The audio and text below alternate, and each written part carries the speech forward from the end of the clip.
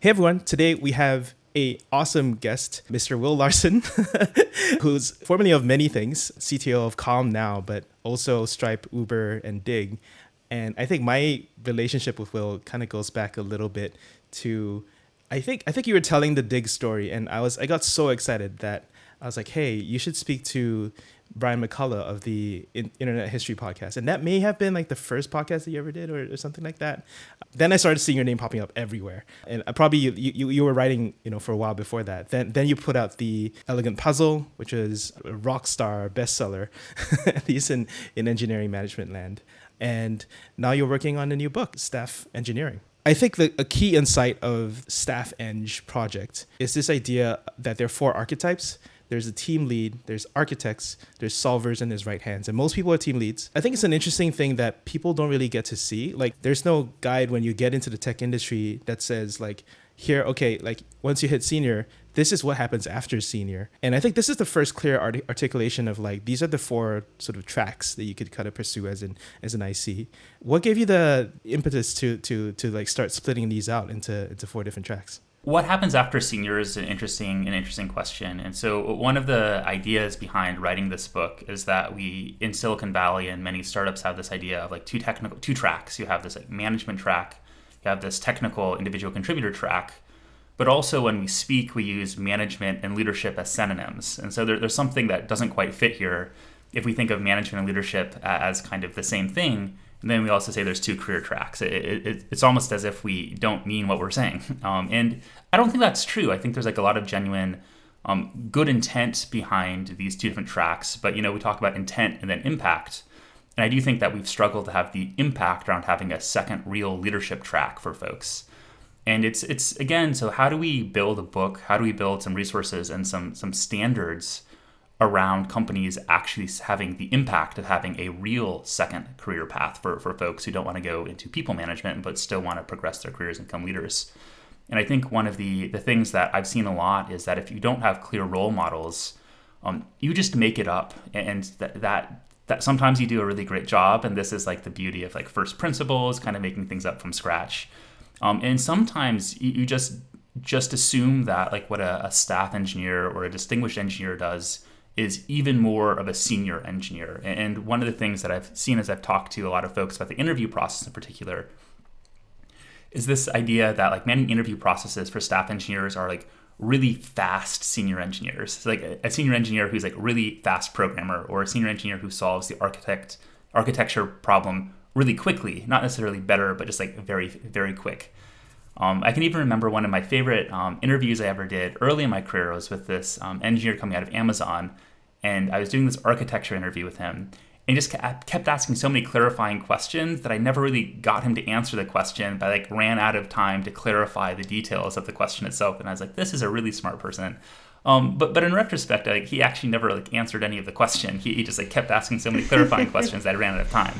And I was just like a bad interviewer at that point. So when I think about like what does it actually mean, and can we give people a map of what this means? And a lot of companies internally, when they hit a certain scale, have developed their own map of what this looks like. Like Facebook actually had these archetypes, different set of archetypes for its worth on these senior roles for at least like 4 or 5 years. I don't quite know when they've had them. But so companies have been doing this internally, but there hasn't been a shared one. And each time a company hits like 100 engineers or 500 engineers, they've been kind of making it up, or they've been cargo culting. It's like, hey, when I was at Google, or hey, when I was at Amazon, or hey, when I was at Facebook, we had this list. But what Facebook made up was just what Facebook made up. It's not necessarily the best version of it. And same for all of these. So I think there's a real value of getting these ideas in the public's eye, having like a broader kind of community discussion around what archetypes we actually want, and trying to push the entire industry forward as opposed to trying to do this by like company basis. Well, I want to take it back for a second, Will. Who is someone that you consider a role model for yourself personally? So one of the things I've been thinking about, and one of the reasons I wanted to write this book, is as I started trying to hire a more diverse team, one of the problems that I started to understand a little bit better is that often as companies want to hire a more diverse pipeline, what they do is they go junior. They start hiring folks early in their careers. They start trying to source out of boot camps. And this is fantastic, and we do want to create opportunities for these folks coming from different backgrounds, coming from not necessarily from a CS degree program or something. But one of the downsides as you talk to women or kind of Black folks in these companies that are starting to try to diversify through these like early career funnels is that they often feel like this reflects negatively on them, where that people, they see so many women from boot camps hired at their company that then they as a woman feel like they are judged as a boot camp graduate as opposed to a staff engineer, or as opposed to like a senior engineer who's having just as much of an impact as anyone else at the company, or maybe a larger impact. And it feels like it has often devalues their work. And so this is this interesting question where if we try to diversify through a early career pipeline, and we cause this damage to folks already in the industry, what do we need to be doing instead? And one of the things that I came onto is like we really need to make sure that we have role models that folks coming in can look up to and see themselves in. And so I think one of the most important things that I hope this book can contribute to in some small way, and is one of the ways that I thought about finding the people I really wanted to go learn from as I did the interviews that kind of power this book, is everyone coming into the industry should be able to find a role model that resonates with who they want to be when they grow up in their careers. So that was a really important idea to me personally. I think for me, around role models, it's an interesting question. I think for most of my career, I've actually been a manager, and I'm a CTO now. But what is a CTO is sort of an interesting question. But primarily, like my impact to the business is around collaboration, working cross-functionally, understanding how technology can empower the business, and managerial and like process and so on. Like I think there are CTOs who will tell you that they are the technical visionary behind a company, and I certainly wish that were true, but it's like certainly not honestly the impact I have. Like we have so many talented engineers that are really driving the technical direction and vision of Calm. And same for like Stripe or Uber or anywhere I've worked, that the senior technical leadership has never been the people actually driving the technical vision. Really, it's always been these engineers instead who've been driving it. So personally, like I think there's a lot of people I've learned from, and I think there's a Laura Hogan post, which is like the manager, the Voltron manager. I forget exactly the name of it, but I think for kind of role models as well, you have to look up at different people in different segments of your life. In my interview with Michelle Boo, she called this like the Frankenstein manager, and I think it's sort of the same, where you have to kind of find people who you are really impressed with in different dimensions. And so I think of someone like a Julia Evans, who is like such a prolific creator of like phenomenal content. And I'm a really prolific creator, but like most of what I make is like not very good. Where if you look at like what Julia Evans is doing, is she's making a huge quantity of content, but it's really good. It's consistently good. And if you talk with her like about her process, she actually like tests her content. She has like a small idea and she'll test it on Twitter and get like see how it resonates. She actually has like a really methodical approach to like making sure her content works to educate folks. Not just this kind of like author who arrogantly wants to get their ideas out in the world and kind of feel important. Like her number one goal is like, does it actually help people learn? And so I've learned a lot, got to work with her, and that was super inspiring, but also just like kind of watching her process and getting to learn a little bit from her there has been super impactful. Recently, as I've been working on the staff eng stuff, someone who I've been just deeply impressed with and inspired by is Tanya Riley, out of Squarespace, previously of Google. Just like she wrote the kind of glue work. Being Glue? Yeah, there we go. Thank you. But yeah, Tanya Riley and the Being Glue post and talk is phenomenal. In fact, like a lot of the folks at Squarespace, I think are impressive. Like Dan Na has a great like working through friction post there. And we're just inspired by kind of these pieces of content that people create and kind of learning from them, because they take like years of learning and they turn into something people can learn from. And so to me, that's been like deeply, deeply inspirational. But there are tons of folks that I've been really impressed with throughout the industry. Like Julia Grace is someone I've been really impressed with previously of Slack, now of Apple. And when I was thinking about leaving Stripe and what to do next, I got to talk that through with her, and she had some really great advice that I think the best piece that she shared with me was just this idea of don't play team sports alone, you'll lose. I think we're often kind of brought up to think of ourselves as being graded individually, and this is kind of like a core lesson of school, is like you will do your work and you'll be graded as an individual, and there's like a system that will grade us or evaluate us fairly.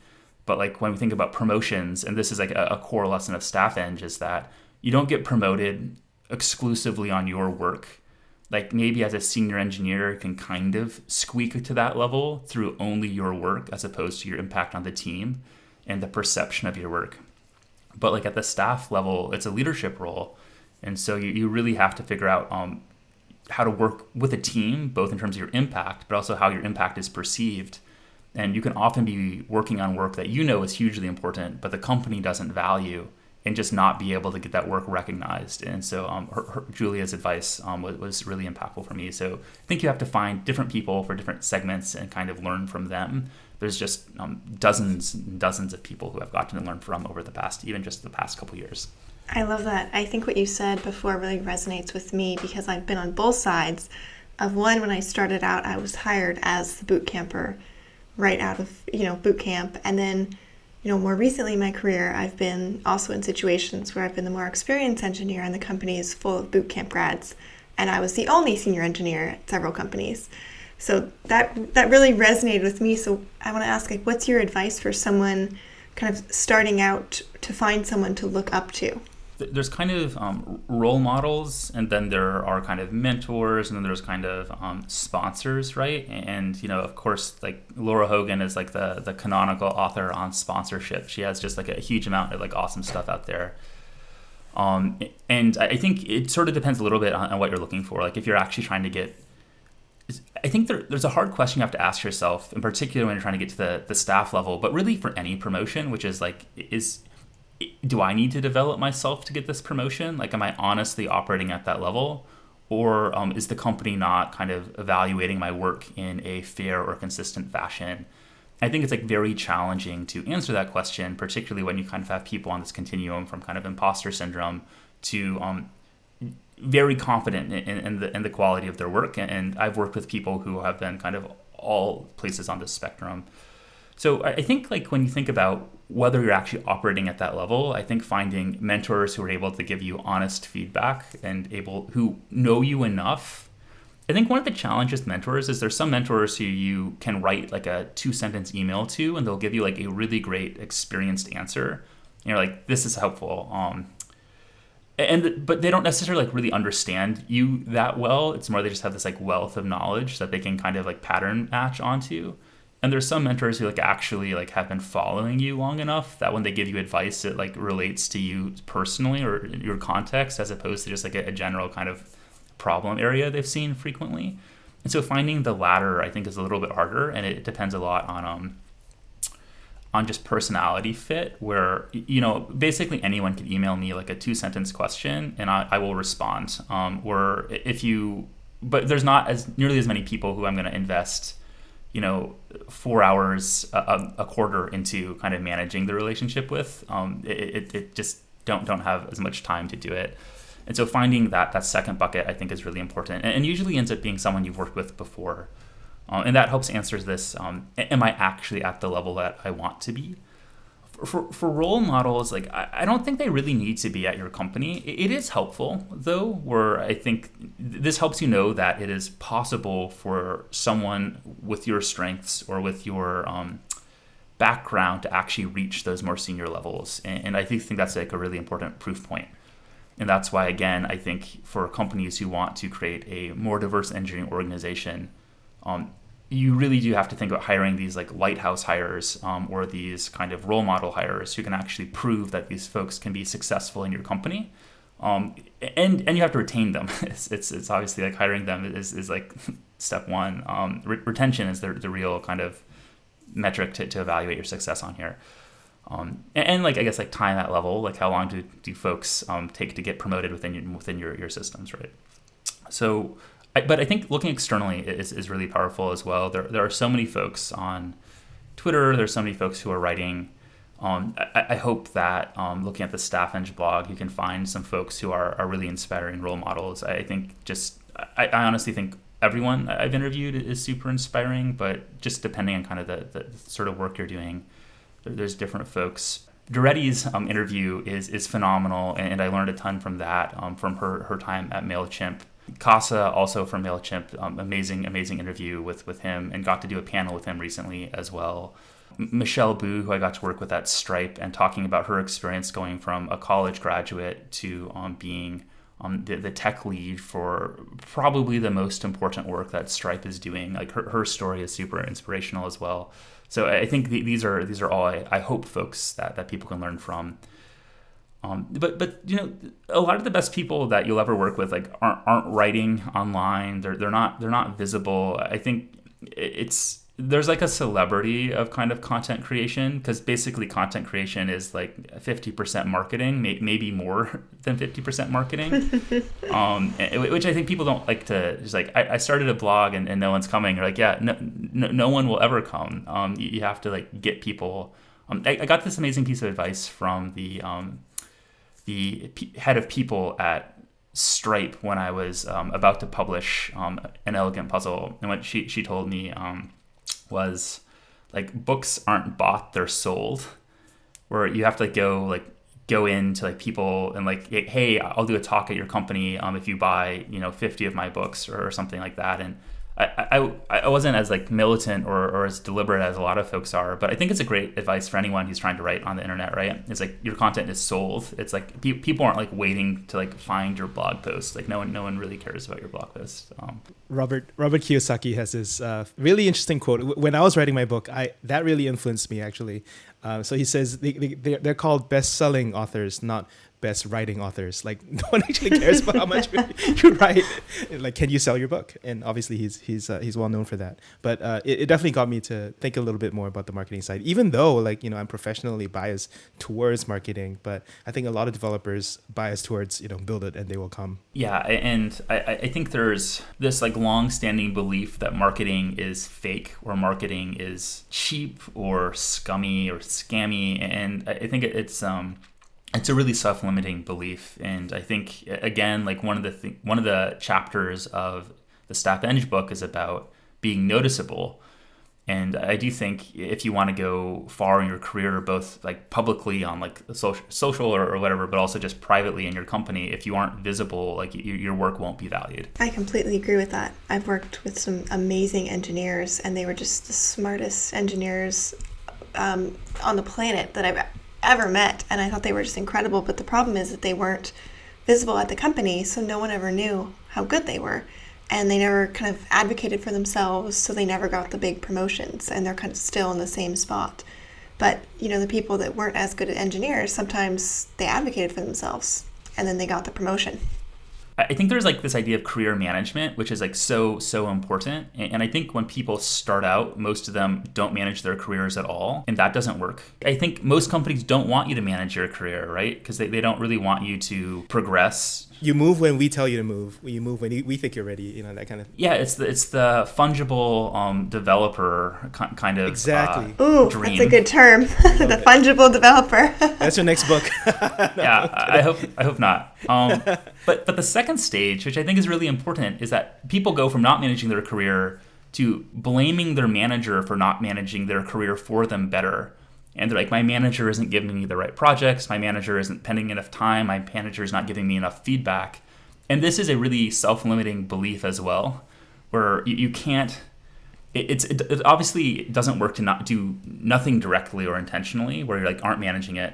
But just like blaming your manager is like such a counterproductive way to go about it. Like your manager, may not be doing a good job of it, and you can like rightfully be like frustrated or hold them to a standard. But like you personally have to be managing your own career. And this is like one of the core ideas that I think I have this chapter on promotion packets, why you should be writing your own promotion packet kind of on an ongoing basis. And this is similar to the idea of a career narrative. Julia Evans also has a great post about brag documents.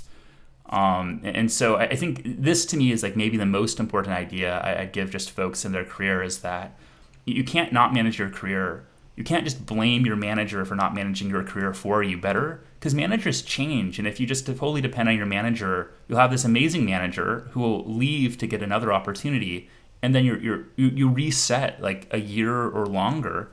And you have to be deliberate about that. And if you aren't, you can blame everyone you want to, but you won't actually have kind of the impact you want on your own career. I have a version of this that you can call it like a brag channel. So everyone has some sort of workplace chat, like Slack or whatever. And you can open a Slack with just yourself in it, or maybe your manager, and just post your accomplishments and people paying compliments to you in that Slack. It takes very little effort to just copy and paste. But then you can go over every month or so and just sort of garbage collect into like a nice document. But you at least have the data, the raw images and the numbers and the links and stuff like that. It's a really good hack. I started it in Netlify, and it's still handy now. Got a couple of follow-ups on the archetypes. I think two of the lesser known ones are architect and solver. I think you're very focused on this idea of separating leadership from management. I think architect is one of those things where people had this misconception of the architect draws something on a piece of paper and then hands it off to the builder, the construction builder. And you're saying that's wrong. My real question is, how do you lead without authority, right? Like, I've been in a position before where like, you have a strong vision of where things should go, but you don't have formal authority. And that's exactly where these senior IC types are. So as I talk to folks, kind of the architect role, and there's a couple of them, I think Sylvia Botros was one at Twilio, and then Katie as well at Etsy. I think the number one thing they talk about doing is they spend a huge amount of time soaking up context. And so they're talking to folks, they're understanding people's like problems internally, they're understanding the rough edges where the current platforms aren't working. And for both of them, they're in a certain type of platform role, like Katie's doing like front-end platform work, Sylvia doing kind of database kind of platform work, but places where you have like a ton of internal customers, just understanding like where are the use cases not working as well as you'd hope they would. So the first thing they do is like the architect role as it's designed is basically about like reducing communication and coordination costs, right? And so the old style of architect is like, we're going to reduce coordination costs by having only like one directional communication, where I just like tell you stuff, and then each of you in your little segments won't have to communicate with the other segments because I will have cleaned the interfaces for you already. And it's a beautiful dream, but I think what we've learned as we've moved from like waterfall to agile and kind of into this like continuous integration deployment is that we rarely understand the problems we're solving when we design a solution, right? So we almost never have the right problem, let alone the right solution when we start working on something. And so one directional communication just doesn't work. And so how do we adapt an architect role to still reduce communication and coordination overhead in a world where we're constantly wrong about the problems we're trying to solve? And so you have to get the feedback coming back. And that's where you see this like constant time looking at help channels and Slack to understand where people are running into problems, like doing one-on-ones to gather the context. And some architects spend time implementing to maintain kind of the context as well. And some don't and rely more on just the communication relationships they built. Both styles work. But I think the number one thing is like these architects are powerful by virtue of being aligned with their users, who are the other engineers. They're not powerful by virtue of being organizationally powerful. Whereas like managers, to a lesser extent, have to remain aligned with their teams. Like you've seen teams that have like effectively revolted with their managers. But managers can remain kind of semi-effective much longer when they're misaligned with their teams or organizations, often to everyone's detriment, than an architect can, who really does have to work through influence. And so to me, it's a little bit like a product manager role, where product managers rarely can just tell you must do or you must do that. Or sometimes you can, but then like the team doesn't really align if they don't believe in it. And so a lot of great product managers spend a lot of their time just like explaining what's important, explaining why this is important, explaining how this connects to the mission and to the user, and just like adding context until the teams believe. And so I think architects are very, very much in the same vein. I spent a year as a PM, and one of my favorite podcasts back then was called All of the Responsibility and None of the Authority. And it's very much, you earn it by having all the context. People respect that when you've done the work. Then there comes to be the solver. And I just realized something. I feel like solvers and architects are kind of the polar opposites. Like if you don't have a good architecture, then you have fires all over the place. Then you have the solvers. And I think there's this meme going around where like you kind of get rewarded more for putting out fires than preventing them in the first place. Do you feel like there's some sort of perverse incentive here for solvers? You know, if you keep solvers around, you're over reliant on solvers and you're not really facing problems, the core problems. As extremes, there's kind of like a mindset, which is very systems thinking oriented, where it's like we're going to have like these systems, we're going to think very deliberately, we're going to build intentionally, we're going to plan ahead, we're going to look at like the capacity we need a year from now and design for that, not just solve the problem we have like urgently. And then there's this other one, which is like really just like, let's get it done, let's ship it. We won't understand the problem a year from now anyway, so trying to solve it is like wrong-headed. We just need to get it out. And so I think architects can't function successfully in the second type of company. Like architects depend essentially on having context and making judgment calls about the future using that context.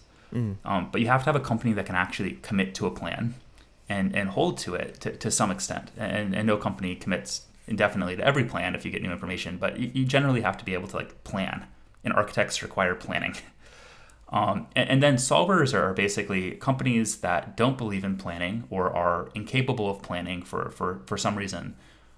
You instead have folks who like pop in, debug the kind of the critical issue, and then pop out to something else. So I really do think it comes down to like whether the company and the organization believes in and is capable of planning or not, like which of these two archetypes is effective. Gotcha. What is the makeup of your staff engineers? Like what percentage of your people are like team leads versus architects and stuff? Yeah, that's a great question. So at Calm, we're about 50 engineers, about 160 people at the company overall. And so we have maybe 6 staff engineers, something like that. We are effectively all team leads right now, and that was like a really deliberate kind of choice. I think it's important early on that folks like build the context around what they're doing.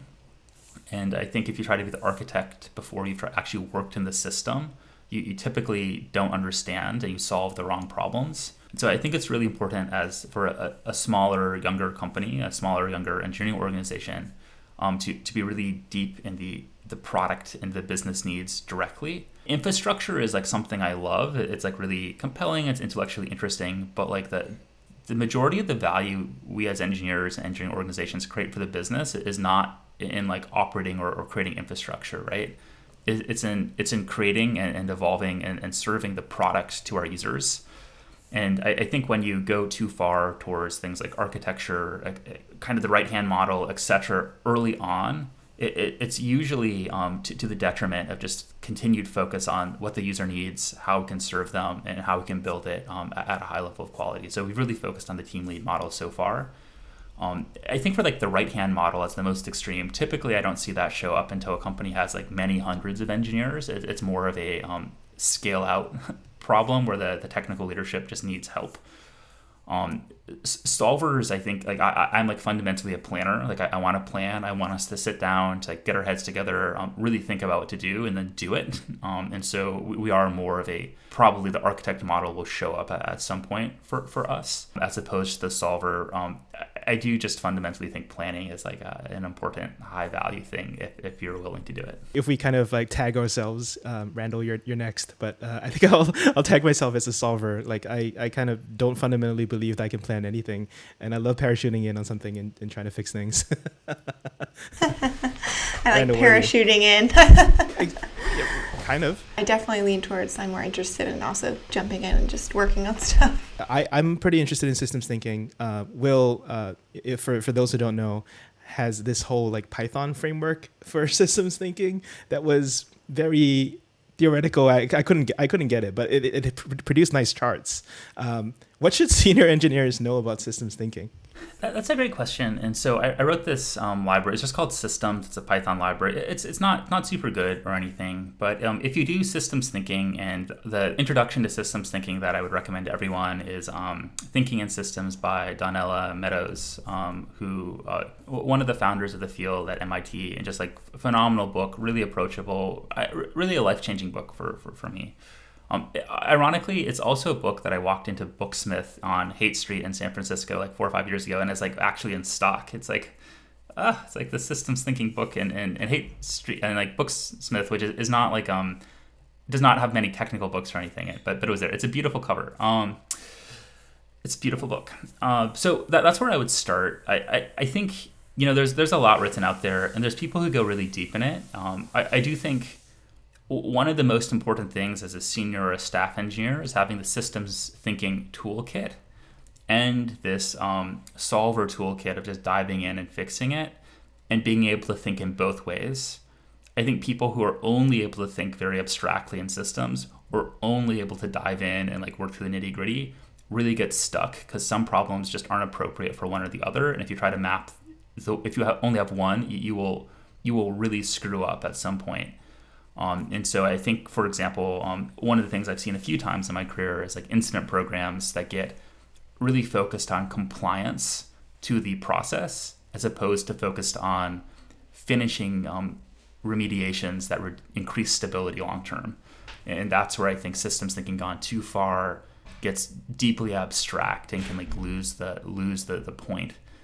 Just as like when you only firefight, you can often just like grind yourself to a nub and not really accomplish that much in the long term.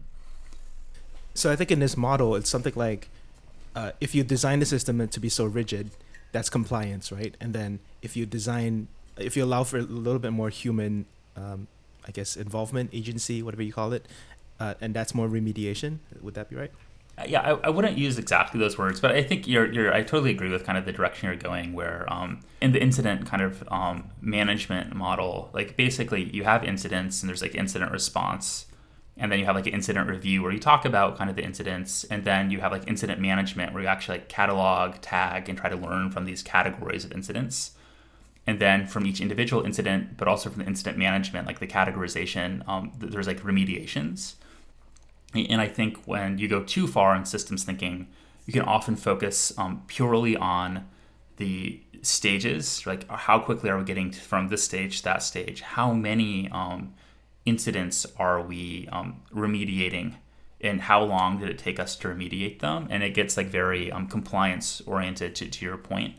Where like the fundamental challenge is like how do you actually measure the quality of remediations, which is like super abstract because you basically have to project the number of future incidents you would have had and then look at the delta based on the remediation of how many you've eliminated, which is hard. It's like measuring quality is a real One of my long-standing projects is to accumulate every form of engineering productivity metric and to rank them and to also establish baselines for what 50th percentile is, what 25th and 75th percentile is. Just give people an idea because I feel like everyone tries to do it, but then nobody shares that data. So we just have a super limited sample set, and that's no way to do science. Well, Accelerate, I mean, like Nicole Forsgren, Gene Kim, and Allspa, like they're the only people who have like real data on it. But one thing I do think is interesting is that if you read Accelerate, there's these 4 core metrics. I think companies are struggling to instrument those metrics, and they really aren't sure how to instrument them correctly. And so I do think there's like a real space for both people to be like writing, but also companies to like create the tools or to adapt the existing tools to do this properly. And I think you see a lot of developer productivity startups that exist right now, but very few of them are actually measuring the things that there is now research backing. A lot of them are these vanity metrics. And so I'm excited to see them get a little bit closer to some of the research as they go. That's something I definitely think about as well, like working in developer tools. One of the things, I guess Randall and I are more in the JavaScript ecosystem. The productivity of TypeScript is contested, right? Like, are you just making engineers happier because they get to mess around with type systems and call themselves, like they're using a type language? Or like, is it actually measurable? I think a fair amount of the ecosystem is pro TypeScript, but then there are very vocal anti-TypeScript people, especially even where I work. There's no data. I don't know that any of the Accelerate, the 4 metrics, I don't know if that would actually support that. So we kind of have to make up, like, yeah, it might reduce runtime bugs by like 5% or 15. Well, I don't know. I think let's actually like talk about this, right? So the 4 metrics from Accelerate are the kind of defect rate, like how often do you have to revert deploys to production. It's the time from basically merge to being deployed. It's the size of changes, like how many different commits or PRs are deployed in one thing, like batch size, essentially. And it's something else. I forget the fourth one. But I think you can actually tie these back in. So defect rate. One of the theories of TypeScript is that, or typing in general, right, is that you should actually reduce the categories of runtime errors. So you should be able to measure this in principle, and it should prove out that, certain types of like unexpected like nulls or whatever just shouldn't happen anymore. Like categorically shouldn't be possible to happen. 2, in terms of time from merge through deploy, I think in sufficiently large code bases, you should be able to argue anyway that you can make changes faster, which is unfortunately not captured in the merge to deploy, right? And in theory, you can use, like, if there's enough typing data, you can do selective test execution to reduce the number of tests you have to run, because you can understand the bounds of the impact a little bit better, which could reduce test runtime. In practice, I don't actually think that is super real. And at Stripe, we wanted to do this, but what we ended up doing, which was a technique of basically analyzing the failure rates of a given file to which tests failed, and then we were able to like probabilistically determine which tests to run. And then it was only in the final run that we ran all of the tests. And this isn't a technique that required typing at all, but we thought we might be able to use typing to our advantage at some point, and perhaps at some point we will. So I do think you could justify it, I guess, is like my perspective, but I don't think it would be as like clear cut as perhaps you'd want it to be. It's a sore topic, so I definitely do try to think about it where I can. I think you have a post on career advice, and you started off with always wear sunscreen, so that's a very good one. Some acknowledgement of irony there. I think it ends with this interesting idea that people, not jobs, last forever. I think I've started to feel a little bit of that. Like the people that I work with will last me longer than any particular job, or the people that I meet externally. I was just wondering, is there like a personal story that came out of that really kind of illustrates the importance of people over jobs? Even yesterday, I was talking to someone who I worked with previously. It was asking advice about transferring or not transferring roles in the company that they're at. And my advice was like, think about which the teams you'd work with, like the highest density of people you want to be working with, and go there, because I do think long term it's like working with these like really great people who motivate you and who are pushing you, I think is going to change your career more than anything else. In terms of kind of personally, like I think about like my first role in tech was working at Yahoo, and I was like a contractor working from the East Coast for a team in Sunnyvale, hired basically to build like their front end prototypes for companies trying to integrate with this product called Yahoo Boss. That wasn't a job that was like super well structured in certain ways. I think the team, like Yahoo, was going through layoffs at the time. It was like generally a company that was struggling a little bit. But a couple of the folks I got to work with there were like really phenomenal. And one of them, Dash, introduced me to the next job I took at Dig. And Dig also was a company that was going through some pretty challenging times. I think the day that I started, basically our CEO had just been let go, and then it kind of goes into this like Dig before kind of story, which I've written about and spoken about. Thank you for the suggestion years ago. But the people at Dig, like I still keep in touch with, and although the company itself did not succeed, a lot of the folks there have been like incredibly successful. And a lot of the technology that Dig, I'm going to say innovated on, although what that word means I think is like a little bit abstract at times, was really influential at other companies. Like Second Life used some of the technology that Dig created. Uber used some of the technology that Dig created. And Second Life is not really popular, like top of mind company anymore, but it was like really innovative and kind of thoughtful about what they were doing at the time. And Uber is like a complicated company in its own right, but has done, I think, from a technology perspective, some really interesting things as well. And so I really think your network, just as you invest into it, becomes this really amazing resource. When I approach problems now, I typically start by consulting the network to figure out like who are the 5 people who know the most about this problem, and just like talking to them a little bit. So really, it's just like consistently been the case for me. Everywhere I've gone, the people have been really the powerful part. And there's the idea of like people like leave managers, not jobs. And I think people like follow managers, not jobs sometimes. And you'll definitely see managers who leave and people who move pretty quickly after them. And in some ways, that's an anti-pattern in the sense that I think it means the managers have not created good environments for their teams to remain after they themselves left. So I don't think we should celebrate this idea of like people following managers too much. I think in a lot of ways there's some bad signals there. But in a lot of ways, your manager and your team matters more than the company. So I think that's just been true for me time and time again. People like to stick together, and sometimes they already have an established relationship and they're more productive together. I'm sorry for going over time, Randall. No, it's okay. No. I just want to be respectful of Will's time because I know we're running up short. Yeah, for sure. I think there's so much that we could talk about, especially with like sort of career stuff and engineering management. And now you've done the IC track, and so I don't know what your third book is going to be about, but it's going to cover a different career path next time. But certainly we're going to try and plug the book. When is it launching? Great question. Not sure. I think trying to finish a lot of the content. I mean, the website's already up, and so like most of the content's there, and that's like where people can come read the interviews, read some of the guides. I'm still trying to think through exactly the structure and the format of it. I think I have maybe 4 pieces that are like actually good, and then like maybe 12 pieces that are still like a little bit like on like the border of mediocrity. So trying to figure out exactly the details of it still. Well, I'm sure it'll be amazing when it comes out. And yeah, I think the interviews that you've done already are super helpful, and they've given a voice to people who may not normally have spoken, and you've made it easy to find. So thank you for that, and thank you for spending some time with us. Yeah, thank you so much for having me. It's been a real pleasure to chat with both of you.